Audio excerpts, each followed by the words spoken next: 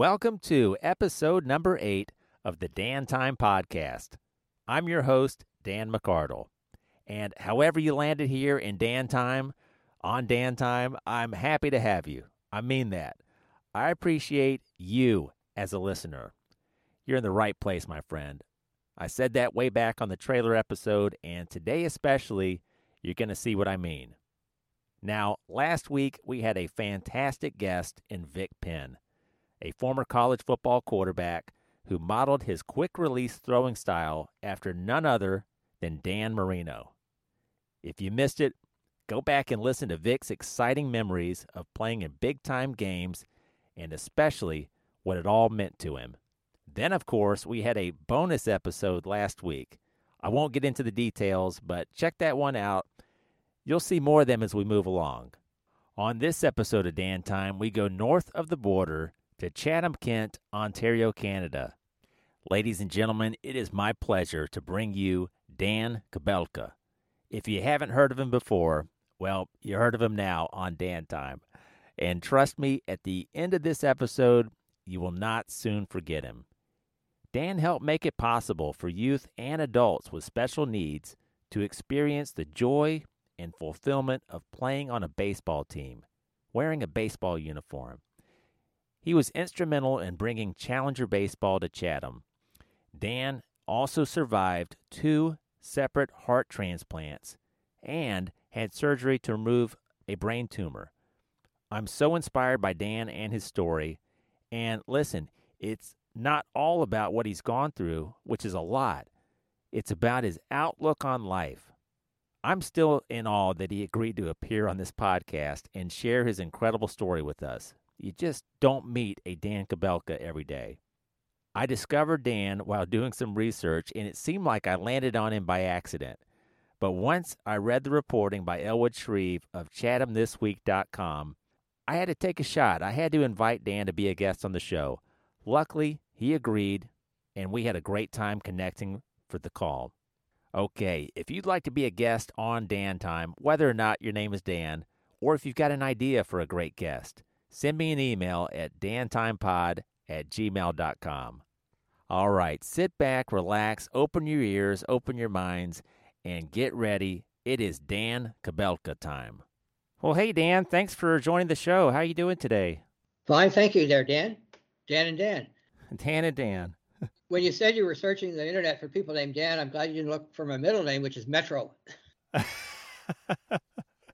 No, I bring you, thanks for having me on, and I bring all your listeners greetings from, we call it the Great Green North this time of year. We hit 80 degrees today in September. That's is that near a record high? Yeah, for us it is. I was watching some of the, with a lot of cities, you can go on YouTube and see some good drone aerial footage. And wow, it's just a beautiful riverfront town. I understand you're born and raised in Chatham. Actually, I was born in a little town called Guelph, Ontario. And my family moved to Chatham when we were 5 years old because my father had work here, basically. So I've lived here most of my life, yeah. Well, Dan, and I'm not trying to butter you up, but you're precisely the type of guest that I would like to have on the Dan Time podcast, somebody who has made an impact for many, many years. And I mean, in your case, has really gone out of his way to think, hey, who can I really touch who has, maybe been marginalized or not really given as much attention as other types of people. And I'm just really fascinated with your story and was interested, just wanted to ask off the bat, just growing up, what were some of your interests and maybe what kind of led you? Were you always curious about other people and making friends? Oh, yeah, absolutely. I was in a therapy session once, and the therapist said, "You're so kind and generous to the people who live on the fringe, but you're so hard on your friends." And I said, the people on the fringe, that's my peer group. That's how I feel, having been through the transplant surgeries and such. When you go through the transplants, you kind of feel like you have to give back a little bit, if you will, and, look for ways that you can contribute and just kind of make it all go worthwhile. Now, from what I understand, you're going back to your mid-late 30s. You're experiencing some health problems and were in pretty dire need of a heart transplant. That's correct, yeah.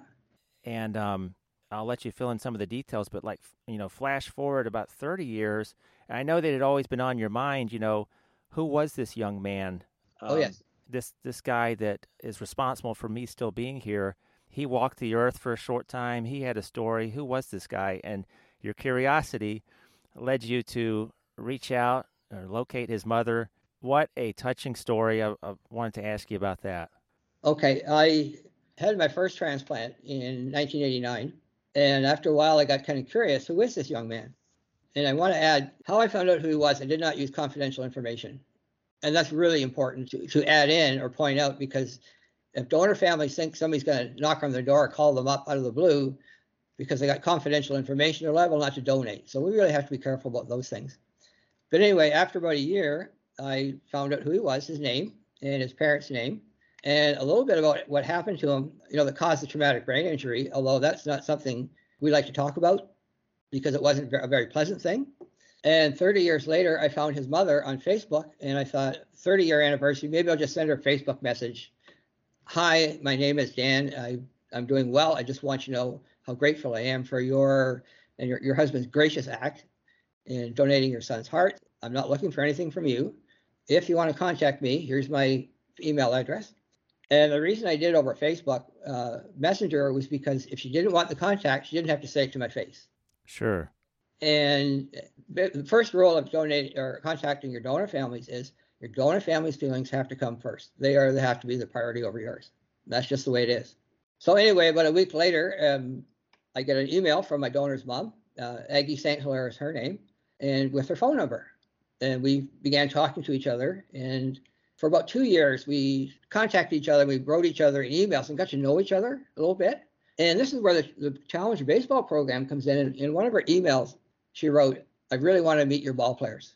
And that's when I said, I think I'm going to like this lady. Right. And maybe 2 years after we started to communicate, I got an email from her saying, my donor's name was Lee, and his sister was getting married, and we would like to invite you out to Winnipeg for the wedding. So I was just, as you can imagine, thrilled. And people would ask me, are you going to go? And I said, I'd crawl out there on my hands and knees. And I got to go to his sister's wedding and meet his family. And I got to do a speech about him and his dad at his wedding. And some of his other relatives and friends actually took me aside and they told me about Lee and what he was like. And that meant a lot to me because he's more than just my heart donor. He was a real person with loves and likes, and he was a well-rounded person. And there's more to him than just being my donor. So, and we had a very good visit then. And this past summer, I went out for a week out to Winnipeg for a visit, and we get along very well. And what I'd like to point out to people was we had to get past the fact that he was my donor's mother in order to have a friendship. It had to be bigger than that. You know what I mean? Does that make sense? Absolutely. And so I thought for a full, well-rounded relationship, we have to move past that. And Aggie and I are at the point now, she came to Chatham to visit someone and we met. And for the whole weekend, his name never came up. So the relationship is just between my donor mom and I right now, which is very satisfying to me. As far as my second donor goes, about 5 years after my surgery, I got a letter from the hospital, and it was from my donor's mom. And she wrote in the letter her daughter's first name, and she wrote that her daughter was 44 when she passed away of an aneurysm, and that's how old I was. And then she wrote, my daughter was the first girl in Canada to get her glider pilot's license. And I went, holy mackerel, I know who that is. I taught her how to fly. Get out of here. I went to high school with my donor. She was 1 year behind me. Yep. You couldn't dream that up. Oh, you couldn't. And the other thing I'd like to add is the person who got my second donor's liver, her and I met in the hospital getting our transplants, and we're best buddies because we have the same donor. What a story and what a network. Yeah. I think it gets lost on people sometimes, this life of ours, the time that we have, the hours of the day, and the types of friends that you can make. I think it's really easy to just kind of stay in your bubble, stay around your types of people that look like you, sound like you, all that sort of thing. And it doesn't take a lot to form some very rich friendships. Sure. If you just take a look around. And, you wanted to talk to me about the Challenger program. And when we have new volunteers, I tell them by the end of the summer, you are going to understand whether or not you like to be around people that aren't just like you. And there are people that have a hard time with that. And it's different ways of forming relationships. You have to, your methodologies for performing or developing relationships has to go around their disability or their special need. We have someone with Down syndrome, we're going to treat him differently than someone who has autism because they're just very different people. And if our volunteers are not comfortable around those folks, then they're just not cut out to be our volunteers. It's just that simple. I could see where volunteering in a program like this, you really need some special people who can pivot from personality to personality because just like you said, it's a bucket that includes a lot of different types of people, different needs. Some people have short attention spans, long attention spans, maybe some hearing disability, vision disability, mobility, and all sorts of things. And you really have to be, I guess at your core, Dan, don't you just have to be empathetic to your human brothers and sisters? Sure. When we get new volunteers, usually the first year I assign them with one of our players. And I said, this is your job for the summer is with this player. And your job is to develop a relationship. That's all I want from you is to learn how to develop a relationship with people that aren't just like you. And that means they have to learn what the other person is like.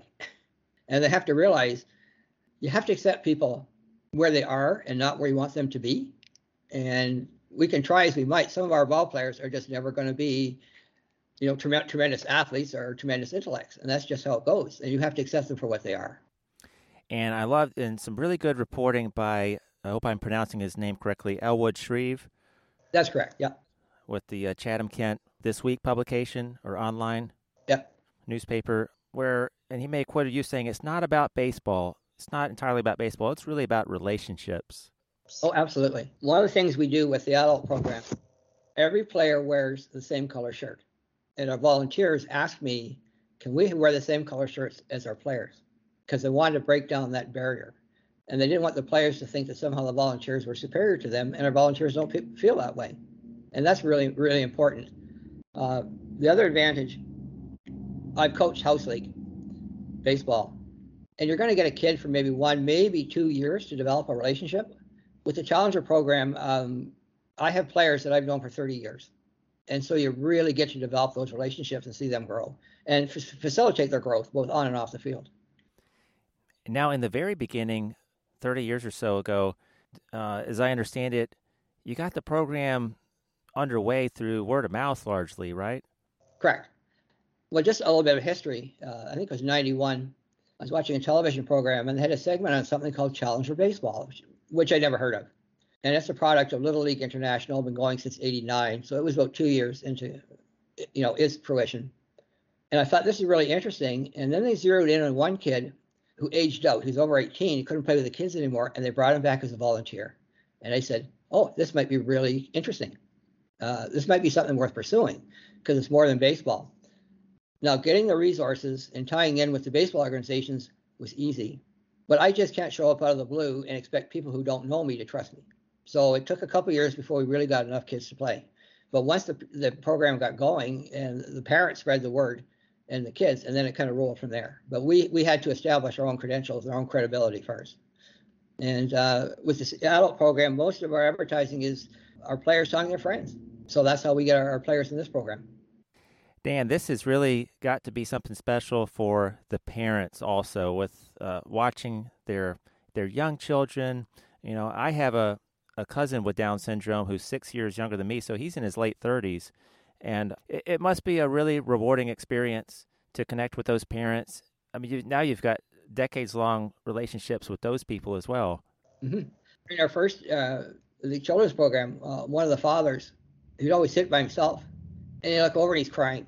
And he just said to me, I never thought I'd see the day I see my son out in a baseball field. This is something that, these dads and moms thought they'd never see their day their kids could be in sports and athletics. And we provided that for them. The parents were just so grateful. And one of the things we push is we have 3 groups. We have our players, our volunteers, and our families. And each group has an equal say in what goes on. They own the program. And that's what we push with the adults is it's your program to the players. It's your program. Whether or not it runs is up to you. So it gives them more of an incentive to get along with each other and to do what it takes for everybody to have fun. That is wonderful. people, if you know, or may not be aware, in Canada, over 200,000 kids are living with a disability. I think it's something like 1 in 6 in the United States. Kids aged 3 to 17 have some sort of developmental disability. And this presents a challenge for a lot of families where sometimes people have to reduce their hours at work or leave jobs or kind of struggle financially. And then that brings on a set of challenges. And this has just got to be a wonderful outlet. And I love the story, the picture you just painted of the father in the stands, just getting to see his kid in a baseball uniform on the field having a good time. Yep. And our parents are they're a tight-knit group. No, they're a very diverse group in terms of culture and age and station in life. But when it comes to having a child with special needs, that's the bond that brings them together. And this year, or the last 2 years, for the first time, we had a young gal playing who was Muslim. And her parents are so grateful that they could bring her out there and she's going to be treated well and treated the same as us. And we made an attempt to understand their culture to make her experience a better experience. It's really about inclusion. And I love that everybody wears the same color. There's no division there. Correct. I got to ask you a kind of silly question. Is it hard sometimes to say, all right, that's it for today, everyone, let's pack up and go home? Are there some players that are just having a blast and they don't want to go home yet? After an hour, they're all pretty tired. I want to say after an hour, they're all pretty tired. And our players have respect for us as volunteers. And if we say game's over, then, that's how it goes. But like I said, an hour's worth of playing in the hot sun, they tire out pretty quickly. And we can see they're starting to droop. And if they're starting to droop after 45 minutes, then we just call the game. Now, there is an award named in your honor, the Spirit of Challenger, the Dan Kobylka Award. Yeah. And please stop me if I didn't pronounce that correctly. That's okay. All right. It's a good story. This is awarded to players who exemplifies Challenger baseball through his or her involvement in the program. I guess all the qualities and the mission of the program. Mm-hmm. Well, after you read in the article, after 7 years of running the children's program, I had to step down because I had to go on the list to get my second heart transplant.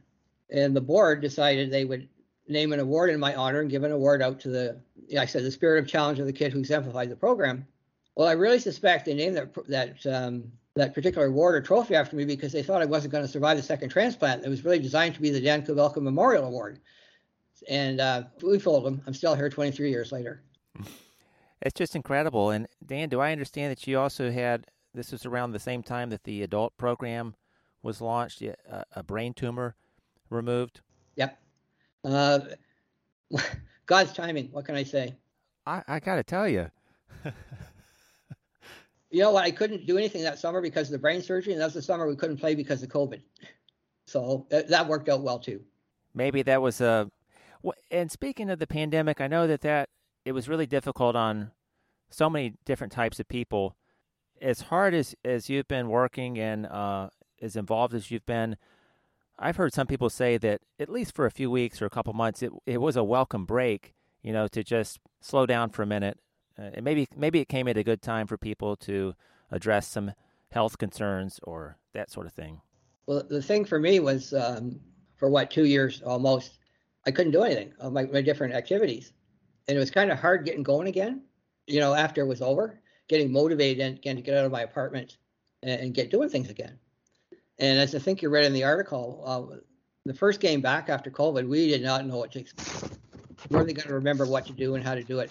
And it was like no time had passed. They got out in the field, they did what they had to do.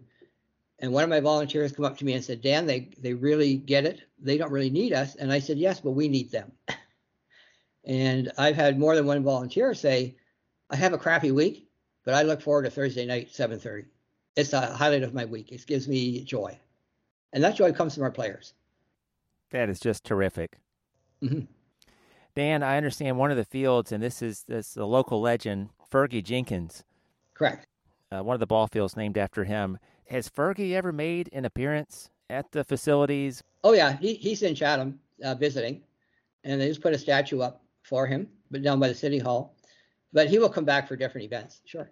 And we're getting a minor league ball team starting up next year, the inter-county league, and so he'll come back for publicity for them. Yeah, and everybody in Chatham knows him. Well, I'm a huge Cub fan, so. Oh well. He played a little bit before my time, but I think he was a 7-time 20-game winner. Yep. 3-time All-Star. Of course, the Cubs didn't win a World Series for a long time, but he's right up there with Ernie Banks. Oh, yeah. Billy Williams. Dan, I want to switch gears real quick. And, when you were growing up, the Toronto Blue Jays were not yet a franchise. So were you a little kid getting into the Detroit Tigers? Absolutely. One of our little rites of passage for those who live in this area is listening to Ernie Harwell call the Tiger games on the radio. And the prototype, if you will, is that young fella with a transistor radio under his pillow listening to Ernie Harwell call the ball games. So it was really quite romantic, too, because if you've ever been to Tiger Stadium, it's a beautiful little ball field.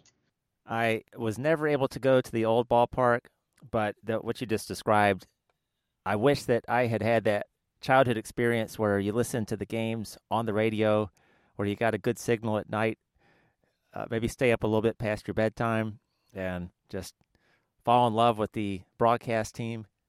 Now, I was just going to mention some of those Tigers teams. This may have been when you were a little bit older, but the 68 World Series, I think they were down 3-1. Yep. And they storm back and actually get to Bob Gibson, I think, in Game 7. What do you remember from that particular postseason or World Series? Do you remember it pretty well? Oh, yeah, very well. I remember Bob Gibson striking out 18 in the first game. And the throw, I think Lou Brock was on third, and somebody hit it out. Willie Horton in left field threw the ball home, and till the day he died, Lou Brock said he was safe. But the umpire called him out. Here's the memory, too, and we're going back to the Tigers. In 1967, there were riots in Detroit.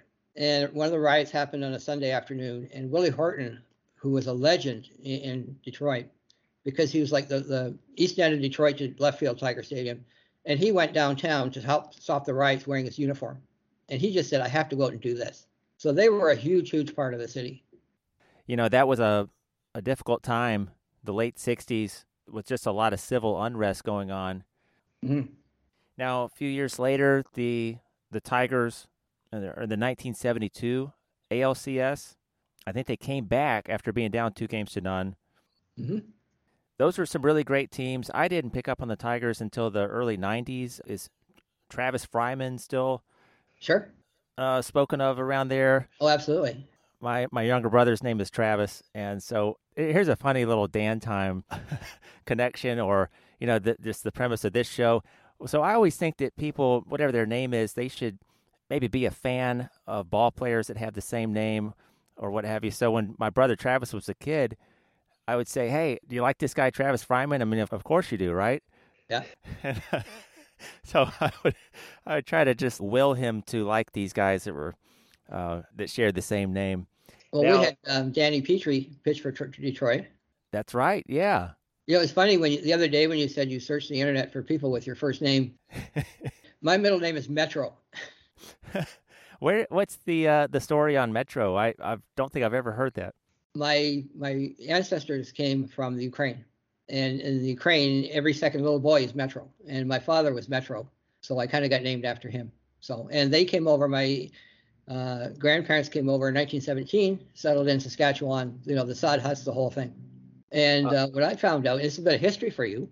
When the immigrants from Ukraine came over in the early 1900s, their passports didn't say Ukraine, they said Austria-Hungary. And during the First World War, Austria-Hungary was the enemy. And a lot of Ukrainians, like sadly the Japanese in the Second World War, were uprooted and they were moved into BC to work in logging camps. So some of my distant relatives are actually in internment camps in BC, in British Columbia. How about that? Yeah. Now, Dan, you attended the University of Western Ontario? Correct. Yep. Did you enjoy your college days, or what are some memories from those times? Well, I have 2 degrees. I got my degree from University of Windsor, Bachelor of Honors, Bachelor of Human Kinetics. Graduated in 78. In 81, my heart went on me, and my cardiologist said, you can't go to work for at least a couple of years. So I had 2 options. I could live in the back of Mrs. Kobylka's house, back room, for 2 years. I could go back to university. So I went back to university and got a second degree. at Western. Yep. That's where you got a degree in psychology? Correct. Yep. Yep. Now, at this time, now psychology was my minor, and I just kind of fell into it. I was really interested in history. Yep. Were there other areas of study that you thought, oh, I might want to be a anthropologist, or I might want to do this, but you just I would love to have been a history teacher. Mm-hmm. Actually, my degree from the University of Windsor, which I really didn't get to use because my heart went so quickly after, was in what we call adaptives. And that is taking phys ed or recreational programs and adapting them to special needs, people with special needs. And then the program teaches more than the sports, it teaches them academics as well and relationship traits. That was what I went to school for. But my heart went on me in 81. That kind of threw that out the window. So you're a young man when you're developing heart problems. Yep. And you've got some decisions to make, and pretty quickly.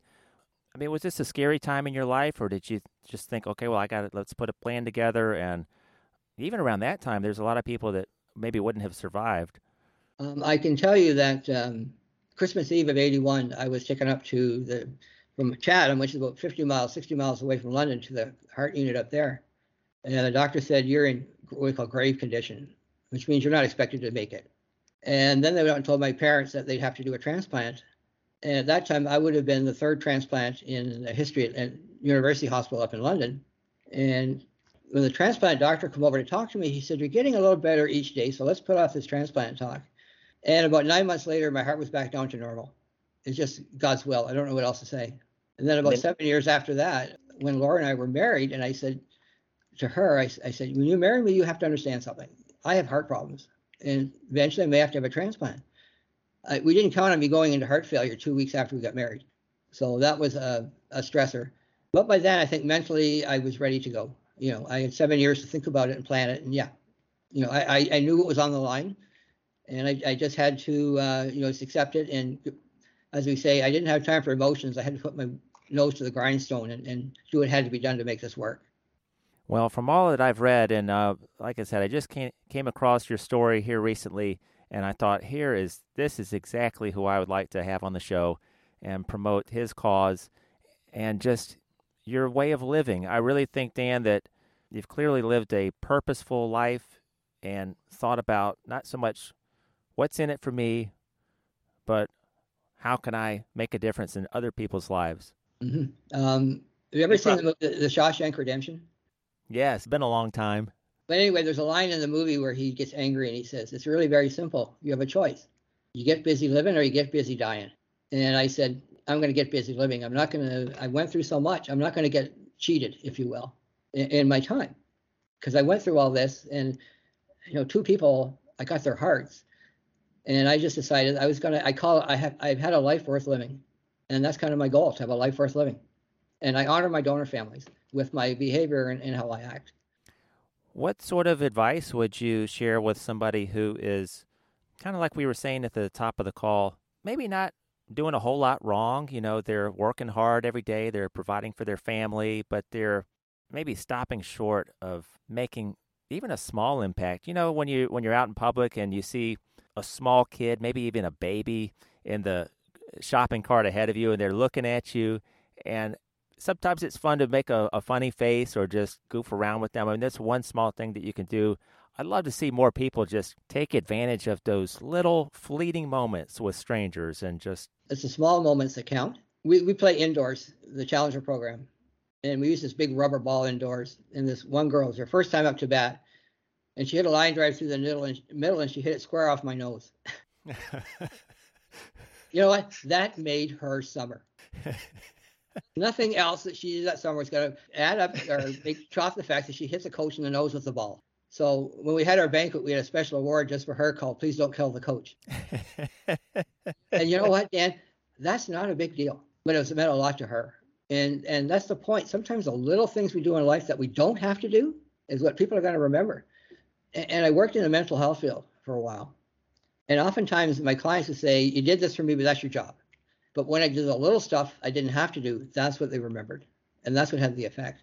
And one of the things that was in the paper, I do church services in nursing homes, nursing home ministry, and I find it very rewarding. But I did a sermon one day on how we should, our priorities should be assessed by the word JOY. and it's Jesus, others, yourself. And I said to myself, if you're going to live putting others ahead, or going to preach living others ahead of yourself, you have to live it. And that was a real key moment for me when I said, if I'm going to preach it, I have to live it.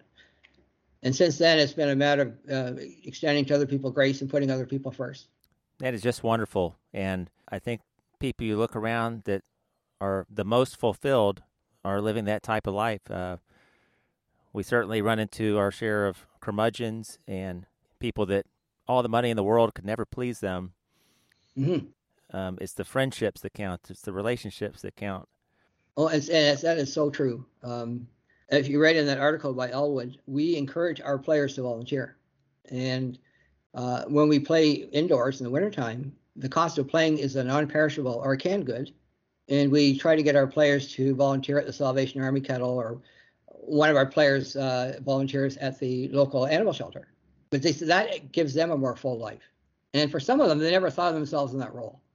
How rewarding is it for you to see someone branch out like that? Yeah, it's incredible. And what wasn't in the paper, because my heart disease was genetic, I made a conscious decision not to have children. And they're like my kids. And I had a 48-year-old woman, one of our players, say, you treat us well. And I said, well, you're like my children. And she said, you make a great dad. And I went, you just got me. You just got me when she said, you make a great dad. And at our banquet, a little retirement speech, and I thanked the parents because I get to be a dad for an hour a week. I get to be a dad. How fulfilling is that? Dan, that's incredible. You recognize that there's a chance I may not be around a long time. I don't want to have a couple kids and then I'm gone, and I've got a 2-year-old and a 5-year-old or whatever.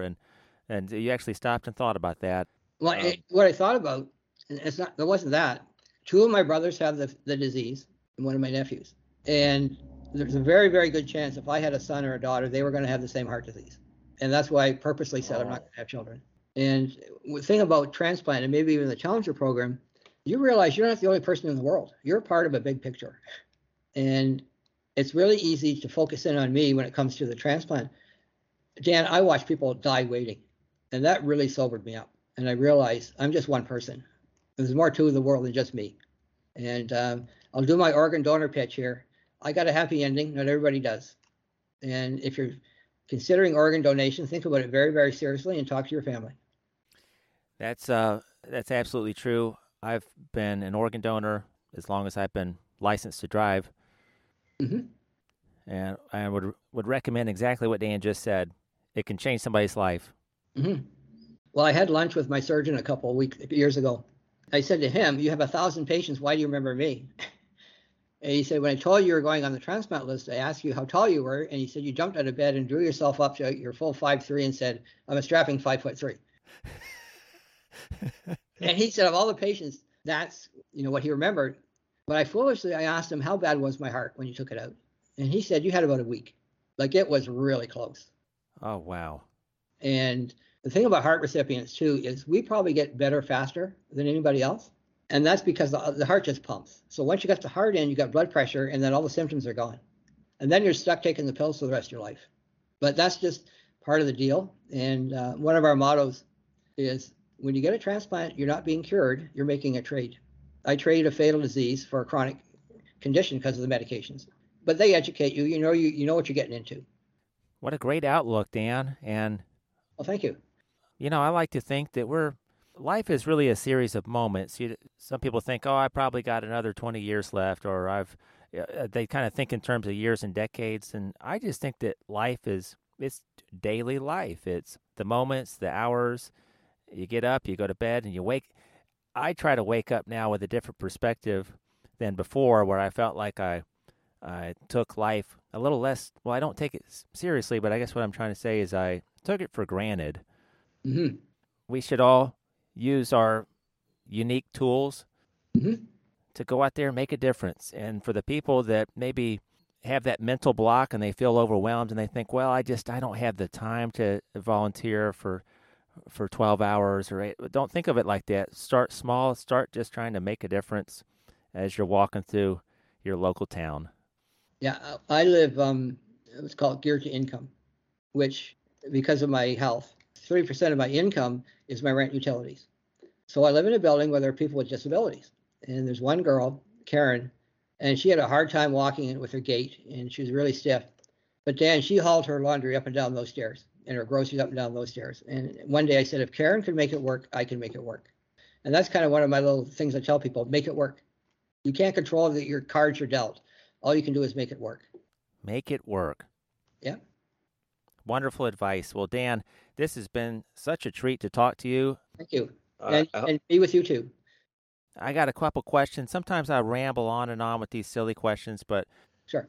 What's your favorite type of movie? Are you an action movie guy? Are you a drama, comedy? I'm a biographical history buff. Oh, you and I need to spend some time together. We could talk about history, World War history, things that you've probably never heard of that are so interesting. Yeah. Favorite type of music? Do you have a genre that you like? I'll give you a hint. I haven't liked any music since 1980. So I'm an old-time rock and roller. First concert I ever saw in 1977 was Queen at Cobo Hall, and it was really special. That's a show. That's a show. But I was born in 55, so I grew up in the rock and roll era. Oh, you saw all Led Zeppelin coming onto the scene, and yep. Oh, one of my first concerts was Frank Zappa. That was really interesting because Frank's an interesting guy. That was quite a time for music. Yes, it was. Do you have a favorite all-time ball player? And this could be, or maybe an old Detroit Tiger or a current Toronto Blue Jay, or do you have players that you like that are kind of in your top 1, 2, or 3? Yeah, Willie Mays. Willie Mays could do everything. And if I was going to start a baseball team, Willie Mays would be my first pick because he could do everything. They say, hey, kid. They say, hey, kid. And I'm being a history buff. I've watched a lot of documentaries about the old Negro Leagues. That's an interest of mine. And I would have loved to have seen Satchel Paige pitch and Josh Gibson hit. That would have been great. There were a lot of players from that era that, wow, if the color barrier had been broken just a decade earlier, you would have seen pitchers with different ERAs that had sparkling ERAs because they didn't have to face some of these guys. Mm-hmm. Well, here's the thing, too. I've seen some of these older ball players, and they get interviewed, and they say, were you bitter? Because it was Jackie Robinson was the first, and you didn't get to play. And they said, we're not bitter at all. We got to play baseball, the game we loved. We didn't play at the major league level, but we don't care. And that lack of bitterness was really inspiring for me. I meant to mention this at the top, but I learned that Chatham was a destination point for the Underground Railroad. That's correct. Just south of Chatham is a little town called Buxton. And there were quite a few slaves, escaped slaves. And the thing is, they had some very, very good schools out in Buxton. And a lot of the white families in this area and middle class would send their kids up to Buxton to school to get a better education. So we have a really rich history of the Underground Railroad. In fact, Uncle Tom's Cabin is only about 20 miles from where I'm sitting right now in Dresden. So it's part of our culture, and it's a pretty big part. Well, I would certainly like to take my family up there for a visit. My wife is from upstate New York, near the Canadian border, actually probably about 3.5 hours east along the 401. I have friends who visit me from Atlanta, and they just love it up here. It's more relaxed living, if you will, and they really like the idea of socialized medicine. I did an interview with a lady out of New York, and she said, what's the difference between Canada and America in terms of healthcare? And I said, I've had 2 heart transplants and a brain tumor removal, and I've never seen a bill. And that's one worry I never had was financial. It was a big help. Well, Dan, I have thoroughly enjoyed our conversation today. I wish we didn't have to pump the brakes. Would love to talk to you again sometime. Sure. Just let me know. Is there anything else you'd like to promote with the Challenger program? The Challenger baseball program is good for everybody, okay? The families, the players, the volunteers. And the analogy I make, and the closest thing I can make to it is, you may not know this, but they actually have athletics for people with organ transplants, like sporting events. And I participated in the Canadian games in 90, 91, 92. But what I noticed was everybody there, not just the recipients, really enjoyed it. Like the donor families really got something out of it too. And when you do a program and some people are left out, it's not worth doing. You know what I mean? We don't leave people behind. And then the Challenger program, one of our mottos is, this program is designed for the weakest player out there, so that he can play or she can play. And if we have a player who's really good and it's not competitive enough, then we just say, go find a competitive league, But we're there for everybody. Dan, one last question on that end. How rewarding is it when a player joins the program and you don't see much emotion at the beginning, But as the season goes along and you see those eyes sparkle or you see some little sign that they are really having a good time, how cool is that? It's so cool. And we had a couple of players, and they live in a group home. And like for 2 weeks, we couldn't get them out of the dugout. First of all, if you're not used to being around other people, a dugout is not a good place for you. But once they got out, we couldn't slow them down. We couldn't stop them. And their group home manager said when they come home on Thursday night, the first thing they do is put on their shirts. They're ready to go. They can't wait. Oh, absolutely. And we see them grow in so many ways. And that's important to us. You know, and our volunteers buy into that too. This isn't just about baseball. And as our players enjoy it more, our volunteers enjoy it more, our parents enjoy it more. And that's the goal. Well, Dan Kobylka, I say it right that time? Close. I've heard worse. Let's put it that way. Okay, well, what a pleasure it's been to have you on the show. Guys, remember, you have an opportunity, however small, to make a difference. Take somebody under your wing, make somebody smile at a little kid that's looking at you and waiting for you to show them a goofy face or something. Take advantage of that moment and have a little fun with your life. You're only here for a little bit. Have some fun. And well, how much does a smile cost? You know, nothing. And all the work I put into the baseball, it's been worth it to me personally to see this grow. And now after this year to be able to hand it off, one of our players is actually taking over the program, which is one of my goals, was to have the players take over the program. And so that'll be kind of the fulfillment of it for me next year when I see Chris out there running the program, because that was the goal. What a great story, Dan. And I'm so happy to promote you and your cause and your life's work.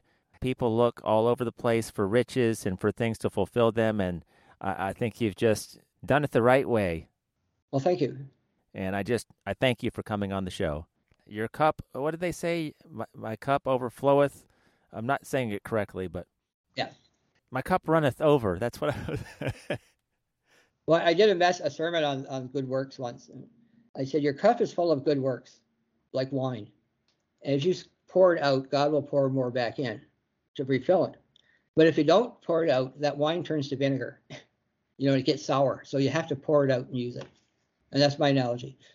Well, folks, that's it for Dan Time this week. What a conversation. What a guest. And Dan, I hope I can call you a friend. Thank you. I call you a friend too. We'll see you guys next week.